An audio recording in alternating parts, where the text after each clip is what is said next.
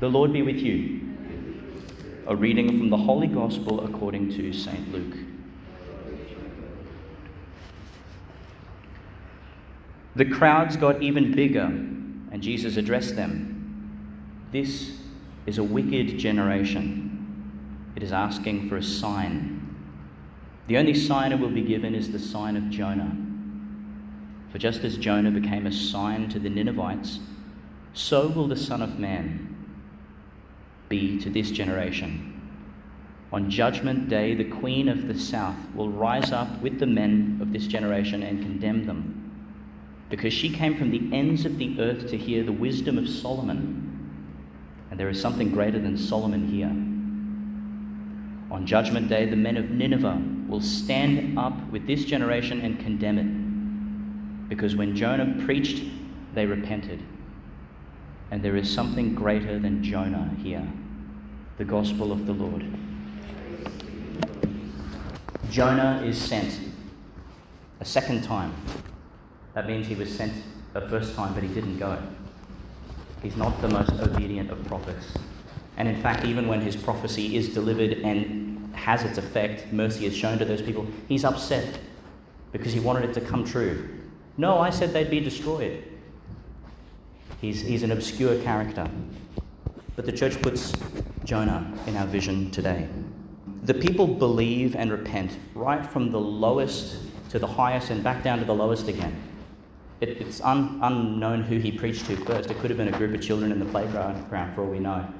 But he comes and preaches this message, and it says they believed, they put on sackcloth. The message went all the way to the king, and then an official edict went back down to all the people, so that even the animals fasted. It said no one is to eat, not a bit, until the Lord sees that we are actually serious about what we've heard. The urgency of these people with their stirred conscience is really quite remarkable. The message of God brought them really into communion, because they immediately became one in mind, one in heart. And as we heard in that psalm, it was a broken and contrite heart. And God delighted in their humility, their turning to him.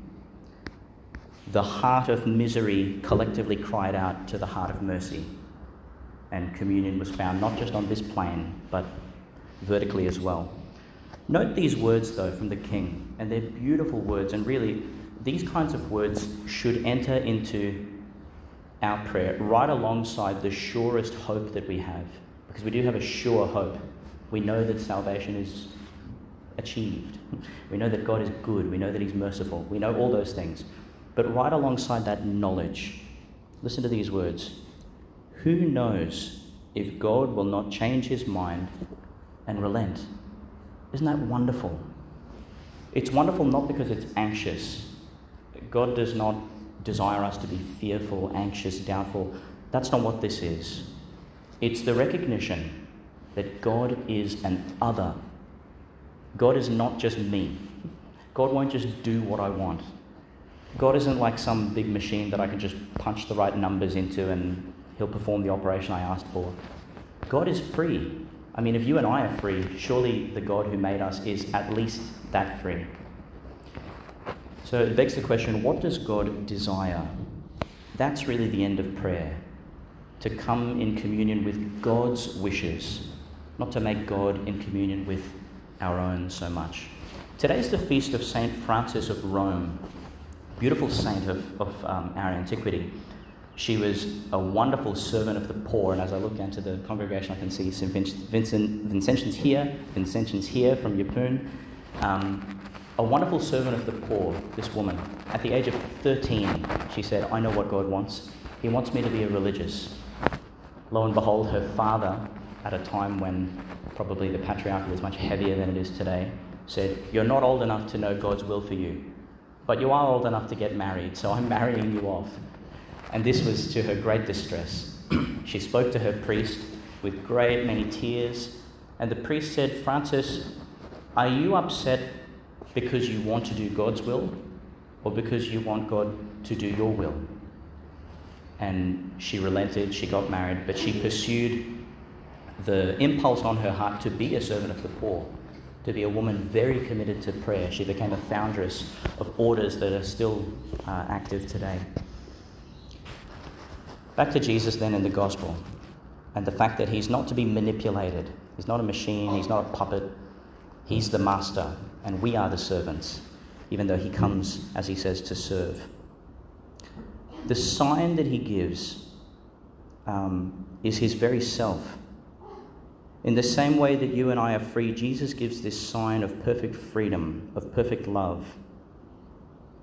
It's a great injustice to make God something I can use, to approach God only so that my will can be pursued.